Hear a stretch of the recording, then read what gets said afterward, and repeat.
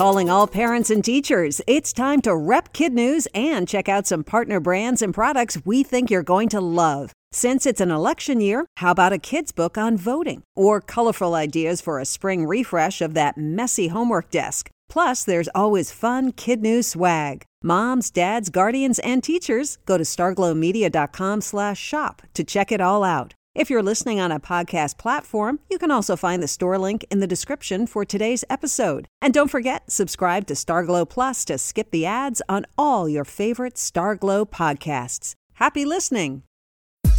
Good morning and welcome to Kid News, generously sponsored today by Aiden Rajasekar of Los Altos, California. Aiden, your family wants you to know they love you and are proud of you. I'm Tori. Today is Wednesday, October 6, 2021. And we begin with Tom Cruise apparently losing the race to film the first movie in space. Yesterday morning, a Russian actress and film crew joined legitimate cosmonauts as they launched aboard a Soyuz rocket from the country of Kazakhstan. Their destination? The International Space Station, where they'll spend 12 days shooting scenes for a major motion picture called The Challenge. According to Russian media, it'll be about a doctor shot to the ISS to save the life of a cosmonaut, and real-life Expedition 65 crew members will have some sort of role. Russia's celestial schedule beats by a galactic mile Mr. Cruise's plans to produce a $200 million space-based action adventure with the help of NASA and SpaceX. Sources say the American A-lister still plans to make the trip and begin production possibly before the end of this year.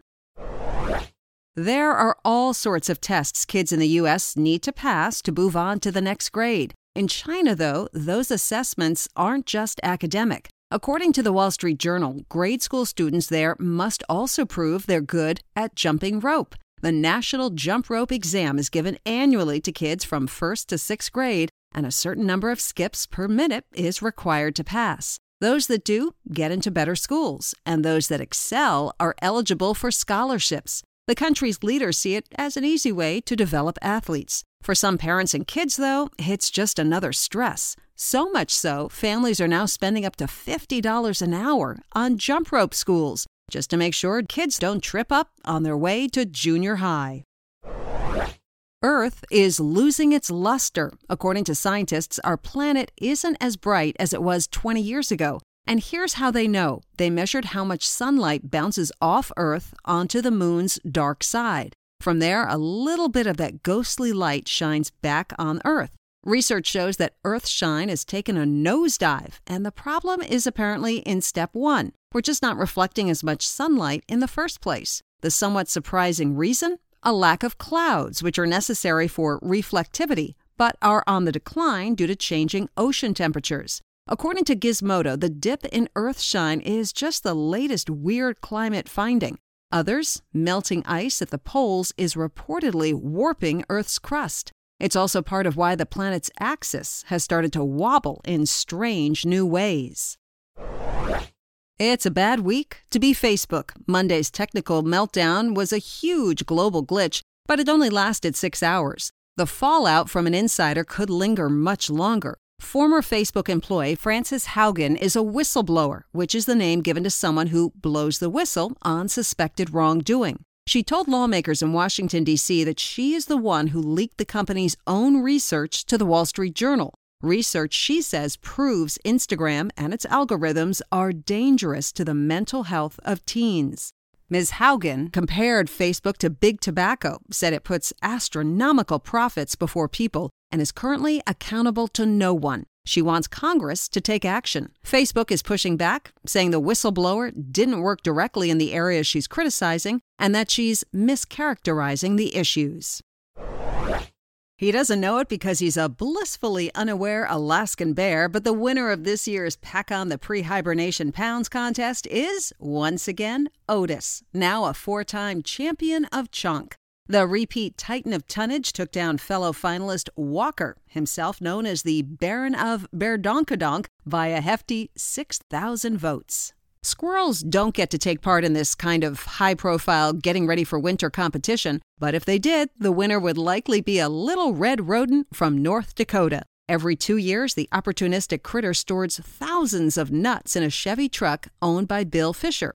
And this time around, the squirrel outdid itself, shoving black walnuts into every nook and cranny of the engine and setting a new record in the process, 42 gallons worth. Like in years past, Mr. Fisher offered them up on social media as naturally grown and all hand-picked by a squirrel. That's it for Kid News. Now our Kid News quiz. Who beat Tom Cruise to shooting a movie in space?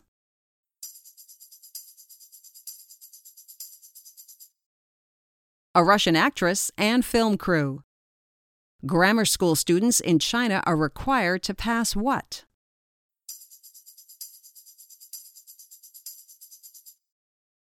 A jump roping test. Who won this year's Fat Bear contest?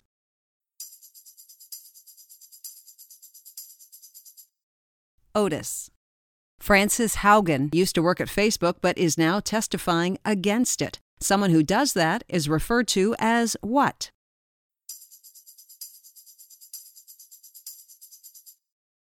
A whistleblower. In today's Kid News Kicker, 'tis the season for the age-old debate. Candy corn, the best Halloween candy or the worst? Wherever your loyalties fall, it's worth knowing a little bit about the creepy crawlies that make candy corn coating so shiny. According to USA Today, unusual additives are nothing new. Gelatin, used in marshmallows, Jell-O, and inside candy corn, often contains animal hides and bones. But it's what's on the outside of candy corn that surprised us. The last ingredient, confectioner's glaze, actually contains secretions from a lac bug. The lac bug produces the shiny, waxy resin to protect itself against the elements. People scrape the shellac from branches and use it for all sorts of things. Paint lacquer, cosmetics, prescription pills, all have the lac bug to thank, as do candy corn, jelly beans, Whoppers, and Milk Duds.